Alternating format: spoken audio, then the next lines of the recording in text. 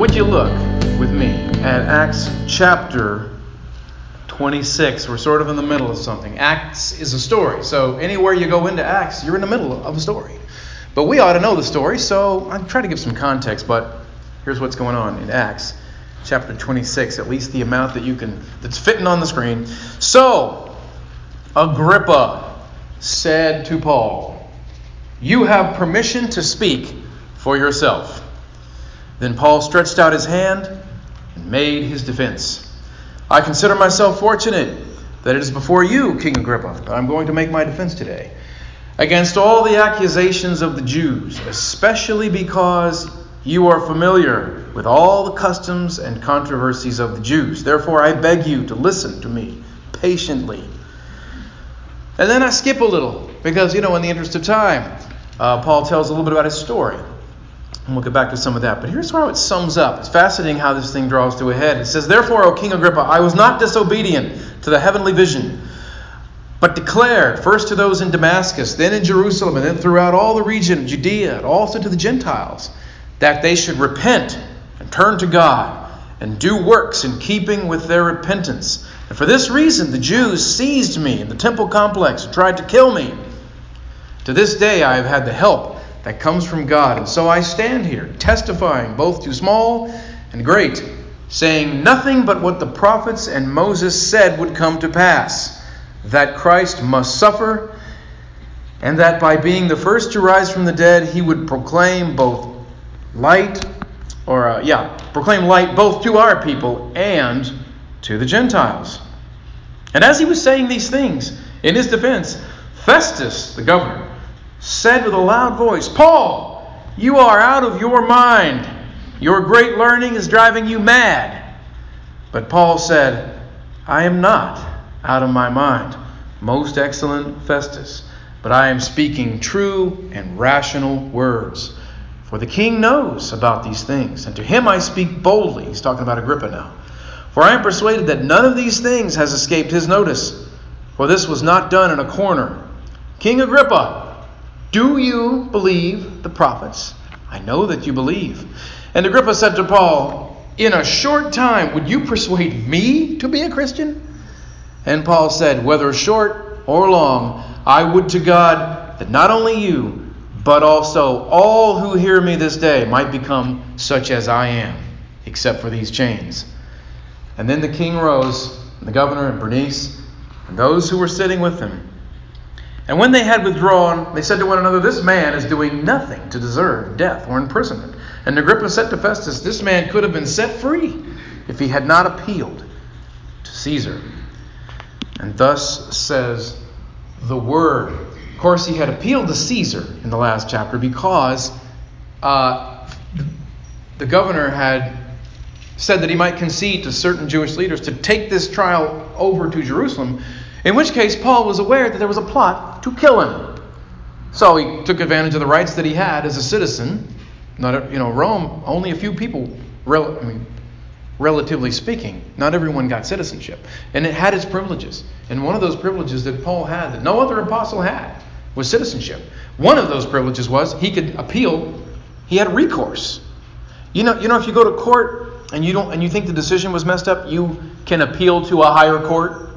You know how that works? Until you get to the big one. Right? The big one, our system has no appeal beyond that. Paul's got the Caesar himself. And once he made the appeal, of course, Festus, wanting to get rid of this guy, said, "Granted." Send him up the river and get him out of my way. But here came this king. So now, just to sort of recap, we talked about this last week. I told you about two historic trials. This is one of them. And then there was one that happened a long time later, but it happened to be an anniversary. And that was the trial of a monk in Germany named Martin Luther, which took place 500 years ago last week. And these two men, these Christian servants, separated by some 15 centuries, in each case standing by themselves, alone, in front of the most powerful men of their times, in an intimidating format with the hot spotlight down on them, all by themselves, and given permission to speak, as it said in the first verse. That could be a good title for these two messages. Permission to speak. So today I want to look at what happened when they got permission, particularly Paul. What did he do when he got his permission to speak? And what can we learn from what he did when he got his moment? There are some good lessons we can take from what happened when Paul, and for that matter we can take them from Luther as well. What happened when permission to speak finally came? So here are some simple points we can learn from what happened here. So the first one is simply that Paul was ready. He was ready when the time came. But he had to be patient. You've got to be, and I've got to be ready. But we've also got to be patient. And what do we mean? Well, Paul was ready, as he said to Timothy. He told Timothy to be ready. How often? When? In and out of season. When you feel like it, when you don't. When it sort of fits into your schedule, and when your schedule's tight. You just got to be ready. Make sure you're ready. That's what he told Timothy. He was ready. He had been ready. How long had he been ready? Well, this is where the patience part comes in. Paul had languished for 2 years since he had that last hearing. And the governor sort of like, yeah, we'll do something with this guy. Left him just sitting there in custody. 2 years in chains, waiting for his chance. He's wondering, am I going to get my chance? He's been waiting for this hearing to come. That's patience. Wheels turn pretty slow sometimes. And so he's waiting day after day. I'm a missionary. I've been on these journeys. I'm being faithful. And here I'm sitting. Every day I wake up, I'm stuck in this room. When does my chance come? I've got this voice. I'm ready to speak the truth. When? He waits for 2 years. But then one day, the word comes. All right. Not only do you get this audience with the new governor. See, the last guy was Felix, who left him hanging there. Felix. Now we've got a new governor, Festus. Not only is it him, you will also be speaking to the man appointed to rule Judea, one of the Herods, grandson of Herod the Great, Agrippa. This is an important guy. Agrippa was raised with future emperors. He had been in Rome. He knew the royal family, the Caesars. Here he is. You're going to get to talk to him too. And he's bringing his sister. And that's a whole sordid soap opera on its own that I will not get into. But yeah, that's a reality show for ancient Rome. NC-17, I suspect. Well, here he is. So, just think of it. He's waiting, he's patient. But now it's like, hey, get ready. You're going to get your chance. Are you ready? Are you ready when your chance comes? You and I don't get to set the times, do we? How much of time do you control? How many circumstances do you control? A lot of people get out over their skis. They start to get to thinking that I have some control over things. You got no control. And all it takes is a little tiny bit of reality to smack you across the arrogant face to remind you you're in control of bupkis, as they used to say, to use the Latin. You're in control of diddly, to use the Greek.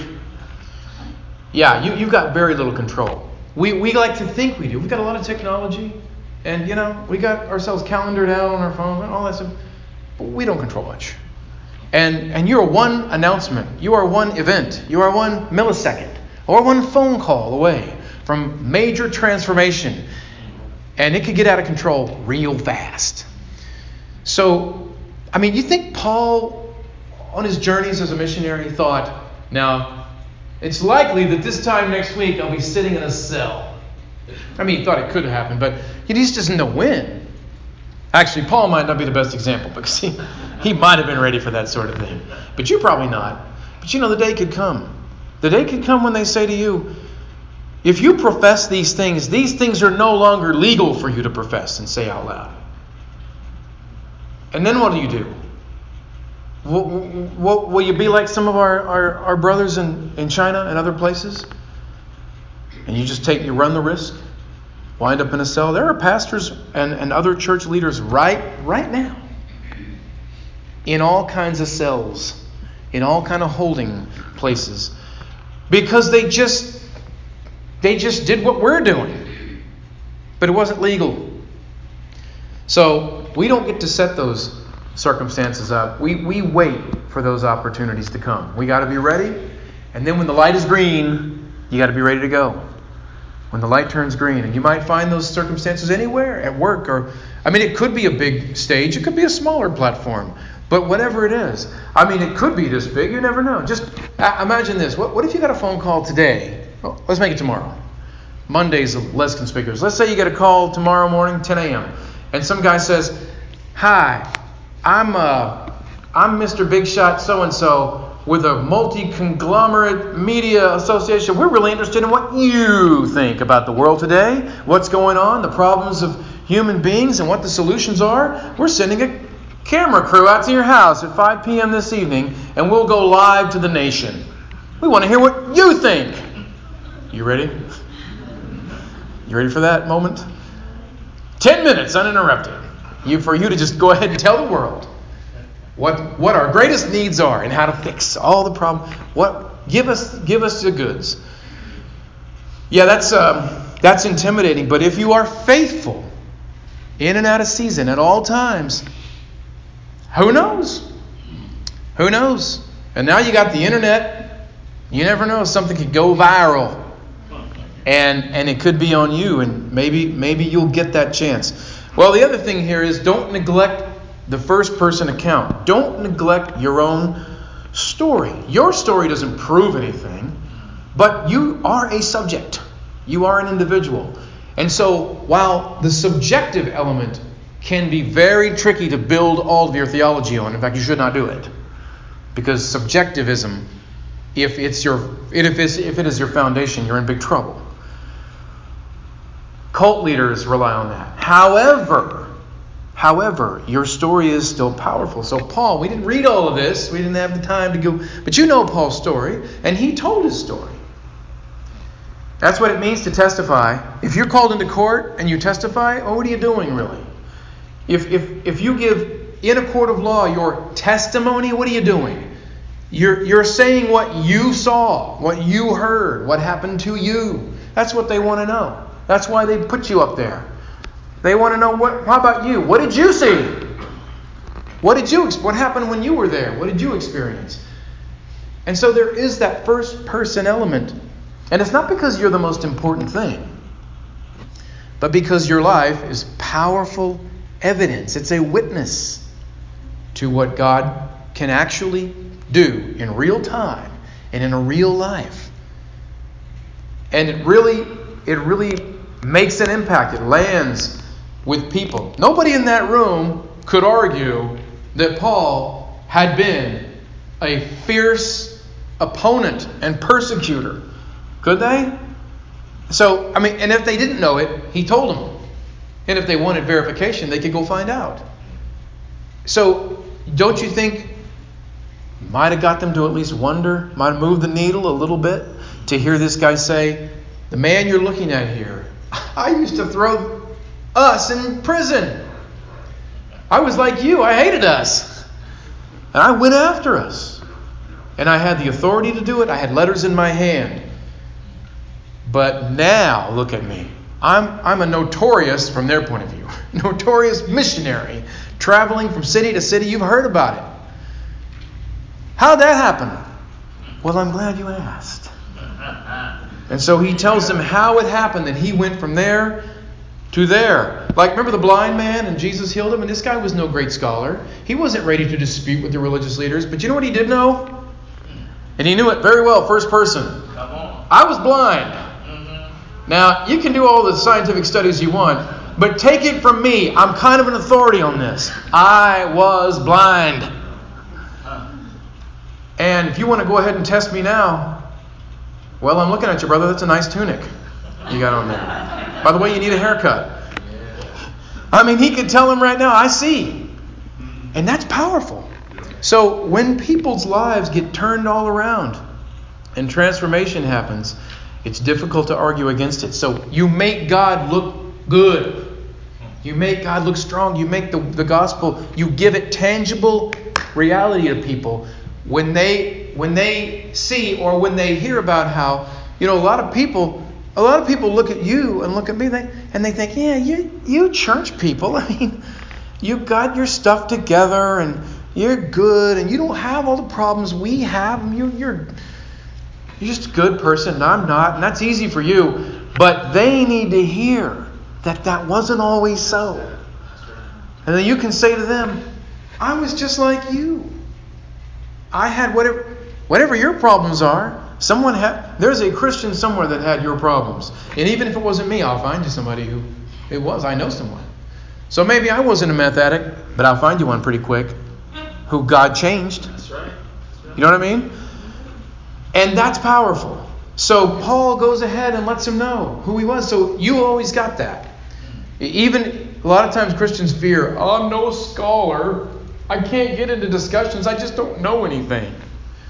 I think we hide behind a false humility sometimes. As if I have to get what? How many PhDs in theology do I need before now I'm ready? That may just never end. Because, the more you learn, the more you actually learn you don't know much. That's the curse of learning. The wise man understands what an ignoramus he really is. It's the people that know it all that are the dummies. That's how that works. So you're never going to get there. You're never going to reach the place where you say, now I know enough.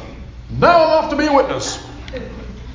You'll be like 165 years old by then. So you can say what you do know. And one thing you certainly know is your own first person account. That's right. And no one can argue against it. Well, you've got to prioritize the gospel. That's something Paul did as well, didn't he? He's only got one shot at this. These guys aren't going to sit all day and listen to him. So in the middle of what he's saying, he makes real sure to get down to that part where he says, the message I preach, here it is. That Christ must suffer and die, and that he was raised. He gets to the gospel. He makes sure that as the saying goes, the main thing is to keep the main thing the main thing. Right? It's easy to get distracted. I know that. I'm a curious sort, and I can wind my way down rabbit trails of all sorts. I'm interested in all kind of stuff, and I can philosophize all over the joint, and I can get miles away from home, from home base. I got to make sure I stay near. I keep it in my sights at all times. And when I'm discussing with people all kinds of things, I want to make sure, does this person even understand the basic message of the gospel? I don't want to lose my chance on that. I don't want to shortchange. I may even win some points about some minor thing by comparison, some peripheral thing we're debating about drug laws. You name it, whatever. And I may feel like, well, I think I made some good points there. I think I persuaded them. All right, hooray! But they may go off confused as all get out. Still, their life, they don't have direction. They're still missing the main. They don't know God. And I blew it if I don't get a shot again. So I'm not forcing the issue, because remember, permission to speak. You kind of earn that. Permission to speak. Paul got his permission. He didn't have much shot at it. He didn't have control. He couldn't force those guys to listen to him on a bet. There was a real power imbalance. But sometimes we could think that. This is not a problem most of us have. But how much can you force people to listen to you? Not much. And it's not a great witness if you overstep it too far. But years ago when I was growing up, people would sometimes say, these Christians, they're just forcing their religion all the time, shoving it down our throats. Remember, that used to be something people said more often. Don't come cramming your religion down my throat. Some Christians do that. I remember in Salt Lake City, the Temple Square were the world headquarters of the Mormons. There would be Christians would come and they would talk to people. They'd hand out literature, and some of them would do street preaching. And some of the ones that I thought were better at it, that I liked what they were doing, is they were never overbearing. They talked to anyone who would listen. But if someone just wanted to walk by, they let him walk by. And if somebody said, hey, I don't want to listen to you, fine, okay. That's fine. That's cool. Go on. In other words, I'm not going to get in your way, block where you're going. There was no bullhorn in the face approach to it. But one year I was down there, and these guys did show up. From some church somewhere, traveled from I don't know where. And they took it up a few notches. And they would block people. And they wouldn't let it go. And they'd follow people down the street and get loud on them. And so some of us, had to confront our brothers and say, brothers, this is not the way. Or as my kids say, that ain't it. This is not the way. There is a better way. There is a more excellent way. To use Pauline language. And this ain't making it. This may be detrimental to us. And they're all going to go into wherever they go, and they're going to say, see how we were persecuted by those Bible thumpers. Those mean, nasty Bible thumpers. And so we don't force it, but when the time comes, the time comes. And when it comes, we get our shot. We keep the main thing. We make sure to say it. As Luther stood 500 years ago, he was looking up at the most powerful man who was the ruler of half of Europe, the Holy Roman Emperor. He of the Habsburg Empire, looking down at him. And here he is, a nobody, peasant born, the miner's son, Luther. And basically he is being told, you're a pain in the rear end, and you are here to recant. You know what that means, to recant? It means take it back. Say you were wrong. Change your mind. And go on record saying you were wrong and we are right. And stop saying this stuff you've been saying. It's not really a fair trial, is it? They weren't there to give him an equal hearing. By the way, in this world, do you expect a fair hearing everywhere you go? You expect the scales to be balanced? Look, this is a day when everyone complains about how no one's treating them fairly. I know people who tell me that, and they live in huge houses and they've got everything. And they'll still say, well, their boss didn't treat them right. It's all the rage. But Paul doesn't waste his few minutes to say, you guys haven't treated me well enough. I demand my rights. He only asked for one of his rights, the right of citizenship, and that was to save his life. I mean, actual rights, yes, you can stand up for the rights that God gives people. We ought to stand for everybody's rights. But some people think it's their right to get their fast food faster or their internet to be quicker. And there's always a politician to tell you that that's your right too. Fast internet is a human right. That's my Bernie Sanders way of putting it. You name it, fresh donuts are a human right. Our campaign will ensure fresh donuts. Well, not everything. Paul's not being. Luther wasn't being. But he took advantage of the opportunity he got. He got to say, "Look, you're asking me. You're giving me a window, a small window, and I will speak as truthfully as I can." And for Luther, the gospel was even above his personal safety. He knew what it meant to say the things he was about to say. But the gospel message was too important. It's easy for us to get sidetracked. Our worship is often geared to keep us from doing that. You notice what we do here. The songs we sing, what's a theme? We keep coming back to the simple things all the time. Today is Communion Sunday. We will be taking communion. A visible picture of the gospel. So even if we get sidetracked, we come back to the table, and what are we staring down at? The broken body, the shed blood. There it is. It's always front and center. We're gospel-oriented people. And so Paul wasn't going to miss his rare chance. And they knew that he was a clearly well-read, well-schooled, well-educated person. But as he told the Corinthians, we preach Christ crucified, a scandal to the Jews and foolishness to the Gentiles. And as we see in Festus' response, yeah, Festus was a Gentile, and yeah, he thought it was kind of foolish. As in, Paul, you're nuts. So he thought it was foolish. You got to defend the truth at all times. Defend the truth. You know at the beginning of this chapter where it says that Paul stretched out his hand and made his defense. You know what that word is? The verb there is apologeo. Apologeo. Apologetics is part of your Christian witness. Now you might be thinking, wait a minute, you mean apologizing? Well, apologize is an English word that there's been a fork in the etymology, okay, in the road of meaning. It happens to words all the time, right? They splinter off, and that's why you look at the dictionary, you look at a word, and he's like, number 1, number 2, number 3, because there's different meanings. Words take on semantic load, and they get more meanings. So we think of apology as, I'm sorry, I'm so sorry. Sometimes apologies are legitimate. By the way, sometimes they're not. It's interesting how they wanted Paul to say words that he didn't mean. They wanted Luther to say words he didn't mean. They wanted Luther to basically, even if he didn't believe it, just to lie and say, I agree with you. Sometimes people want that today.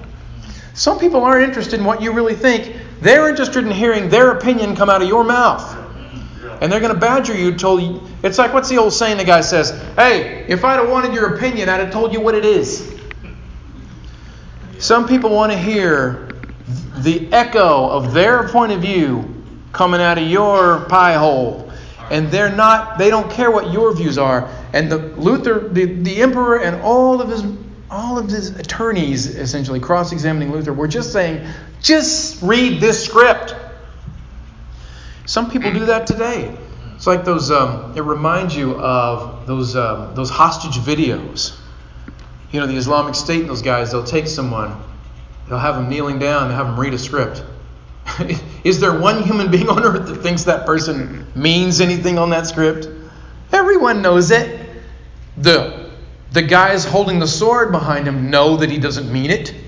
Everyone viewing it knows it. Why go through this charade of pretending? But they do it anyway. It's sort of an exercise of power over him. I made you confess things I believe just out of sheer terror. Sometimes today, people on the internet and everywhere else, they confess to things they didn't do, and they apologize for things, and they don't even mean it. They're just reading a script. It's like a hostage video. Only instead of recanting their beliefs in the old school way, the script reads something like, I now realize that my point of view is harmful to many people and my words cause harm, and I want to apologize for anyone I have offended. It starts to sound like a robot. And I will do better, and I am going to educate myself, blah, blah, blah. This is like the same script, everyone. And I think if you confess to things you didn't do, and if you apologize for things and you don't mean it, you don't have integrity. You don't have integrity. You will appease some, maybe. A lot of the crowds today that you apologize to, they don't even exercise mercy. It doesn't even buy you anything. You give in to them, they just smell blood in the water, and they come after you harder. Because look, the gospel extends true mercy. God is merciful. Our message has grace. The world's message is not very gracious. And so you bare your neck. You do not get mercy. The gospel says you bare your neck in a manner of speaking. You submit, you humble yourself, you confess your sin to God. And instead of him saying, I knew it, you're guilty, boom, and coming down with justice upon your head, instead of that, as these elements picture, he brings down the hammer on his own head. He paid that price, and you walk away free. So Paul gets that in, and he defends. And then when he gets to the part about the resurrection, Al, you said earlier, right? Resurrection. We're resurrection people. That makes sense to us, but it didn't make sense to Festus. He thought that was crazy talk. And so he interrupts him. He blurts out, you're nuts! What are you talking about? What, are you crazy?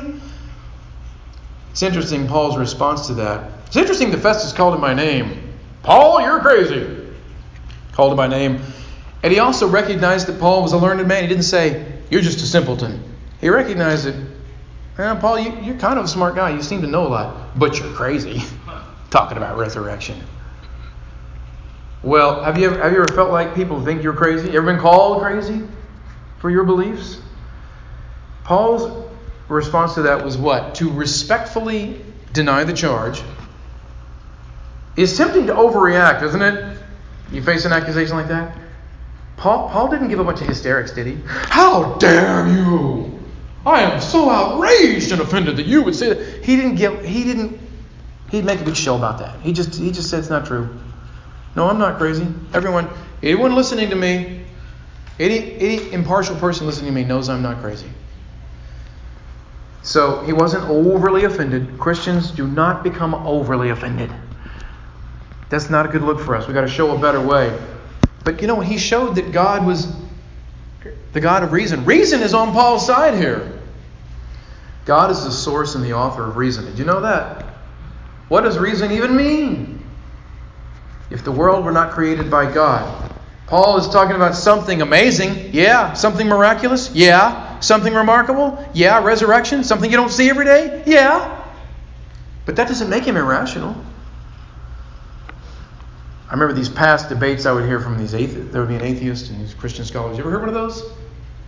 It's kind of hard to listen to. They're all scholarly. But I remember this one years ago, and this atheist got up and he said, well, this man over here believes in this crazy idea, some creator in the sky made everything. But I'm a man of science.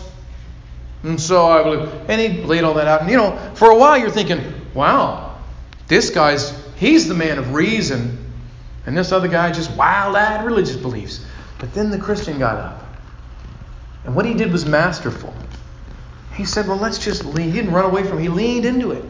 He said, well, thanks to science, we know more now than we knew back years ago.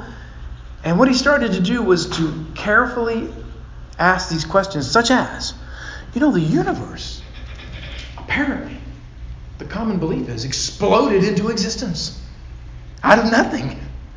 Like there was nothing, and then, bang! There was an entire vast universe. How'd that happen? Where'd that come from? What caused that?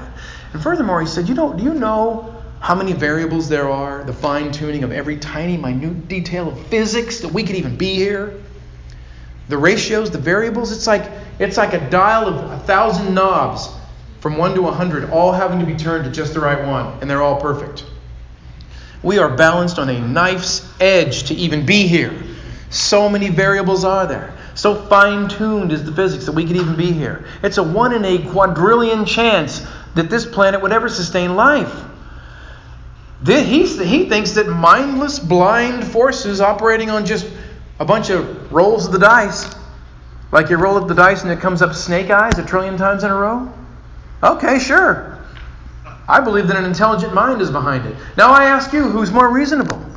You see, once he was finished, the crowd was thinking, I think reason's on his side.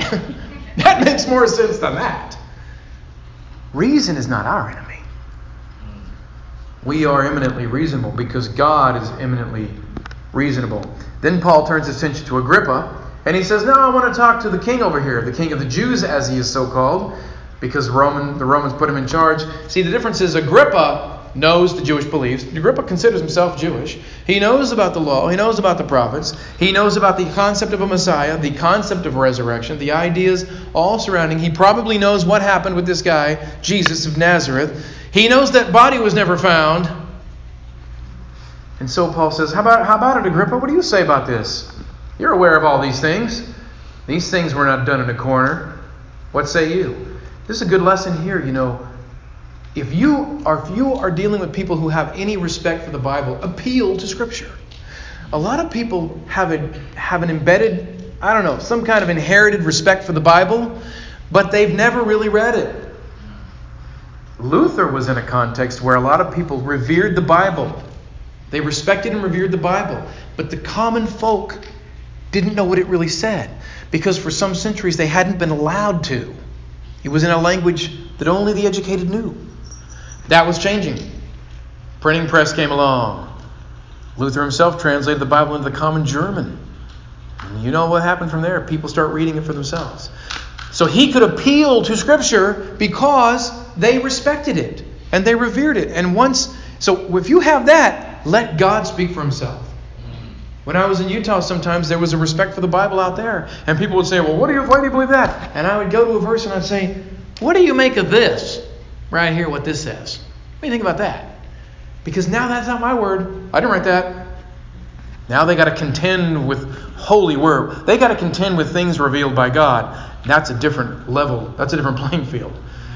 And so they would say, well, Jesus isn't really God, not equal with God. And I'd say, unto us a child is born. Who's that referred to? I think that's Jesus. Unto us a son, and his name shall be called, read that next part, Wonderful Counselor, a mighty God, everlasting Father. Wait a minute. See, let the word speak if there's respect. Now, if people don't respect or revere the Bible, that's not what you can do. And then reason is your ally, the natural world, the book of nature and the book of Scripture. Appeal to both of them. Before that imperial diet, that council there in Germany 500 years ago, as the superpower of Europe looked down and the cross-examiner asked Luther if he would recant, you know what Luther said to him? He said, unless I'm convinced by Scripture and plain reason. That's where I got those words on my slide. Unless I am convinced by Scripture and plain reason, I cannot recant. I'm not beholden to you. I make my appeal to a higher authority. Amen. I said earlier the Supreme Court's our highest authority. In our judicial system it is. Not in the universe. Every king is outranked.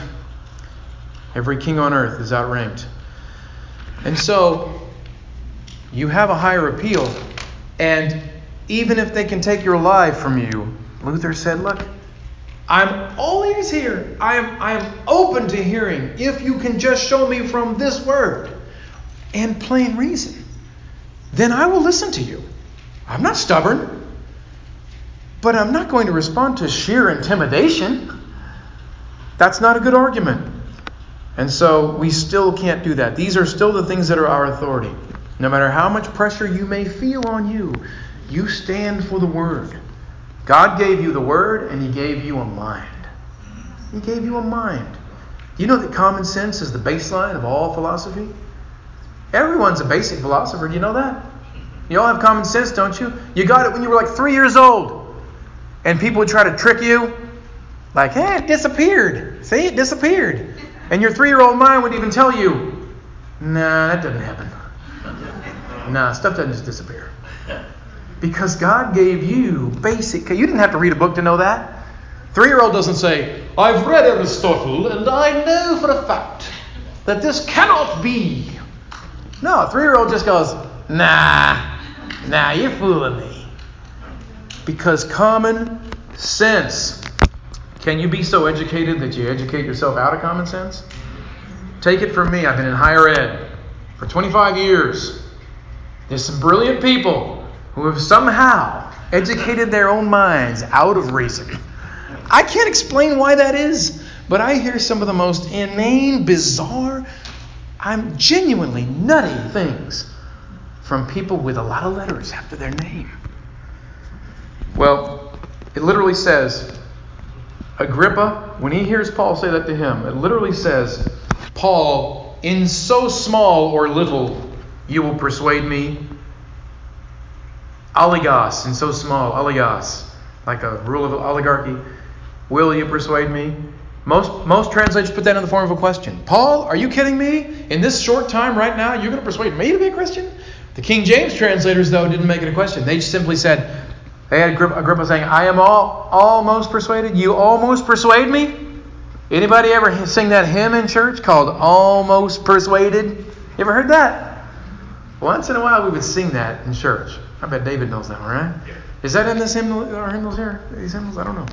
Almost persuaded him to believe, almost persuaded Christ to receive something. I can't remember how the rest of it goes. They took that from the King James from this passage. So the way those translators took it was them saying, you convinced me a little. You convinced me a little. I mean, if I'm Paul, I almost take it, if that's what he's saying. Sometimes it's incremental. When you talk to people, don't expect to walk out of every room when you testify to somebody that they're going to say, I am hereby convinced. How may I be saved? And where is the water that I may be baptized? It doesn't work that way. I mean, unless you are a super duper duper gifted evangelist, and God bless you if so, you're not going to have those experiences that often. But you plant seeds. You put a stone in the shoe. I want to put a stone in their shoes that when they walk away, it sort of bugs them. Like, I still kind of hold my beliefs, but I'm uncomfortable. The guy said something and I never thought of before. That's good. I hope he lays awake at night thinking about it. Sometimes Christians are challenged by people who aren't Christians, and it keeps you up a little bit. You're like, man, they asked me a hard question. C.S. Lewis said once, that works both ways. And C.S. Lewis was an atheist once. You know what he said? He said, when I was an atheist, it worked the other way. Some of my Christian friends would say things and ask me things, and I would lay awake at night worried. They put something in my mind, and I'd be like, what if they're right? No, you plant those seeds. You don't know what might happen, but you plant those seeds. A lot of people today, Agrippa acts offended. Oh, you're going to persuade me? Ha ha ha ha. Is it wrong to try to persuade people? Not at all. It's natural. Everyone's trying to persuade you all the time. Everywhere you go, you're trying to. Every ad you see, every movie you watch, trying to convince you of something. Happens all the time. People, though, today talk about so-called culture wars, ideological battles, culture wars. But what we have to realize, what we have to remember is we don't fight against people. We have an enemy, don't we? Don't forget you have an enemy. But he ain't human. We wrestle not against flesh and blood in Ephesians 6. That's not your fight, isn't against the person. Puritan preacher Jonathan Edwards once said, when you engage those who oppose you, he said, quote, we do it without angry reflections or contemptuous language, as seeking his good rather than his hurt, more to deliver him from the calamity into which he has fallen than to be even with him for the injury he has brought to us. I read this recent Gospel Coalition article, and the guy made the point brilliantly. He said, we are not at war with our ideological opponents. We are at war for them. For them. Because they might be confused. In a world of hurt, chasing down falsehoods, worshiping idols, not knowing where to find their happiness, meaning, and purpose in life, we're not fighting against them. We're fighting for them. They may feel sometimes like we are. But we actively... So no, we're not... I'm not telling anyone here not to stand for truth and not to wage the war. You wage it. You push back against this present darkness. But it ain't people. Paul said we tear down arguments raised against the knowledge of God. But people are not your enemies. Will they make us their enemies sometimes? Yes. And we cannot help that. Paul asked the Galatians, he said, have I now become your enemy by telling you the truth? The Galatians, he loved the Galatians and they loved him. He says, some of you would have plucked out your eyes and given them to me. But now you're going to be my enemy? Because I speak a true word? Not going to be easy in this world. Saints, sometimes Jesus said the world hated me, it's going to hate you. So just go ahead and buckle up for that. But when your time comes, you've been patient, you be faithful, the light turns green, be ready.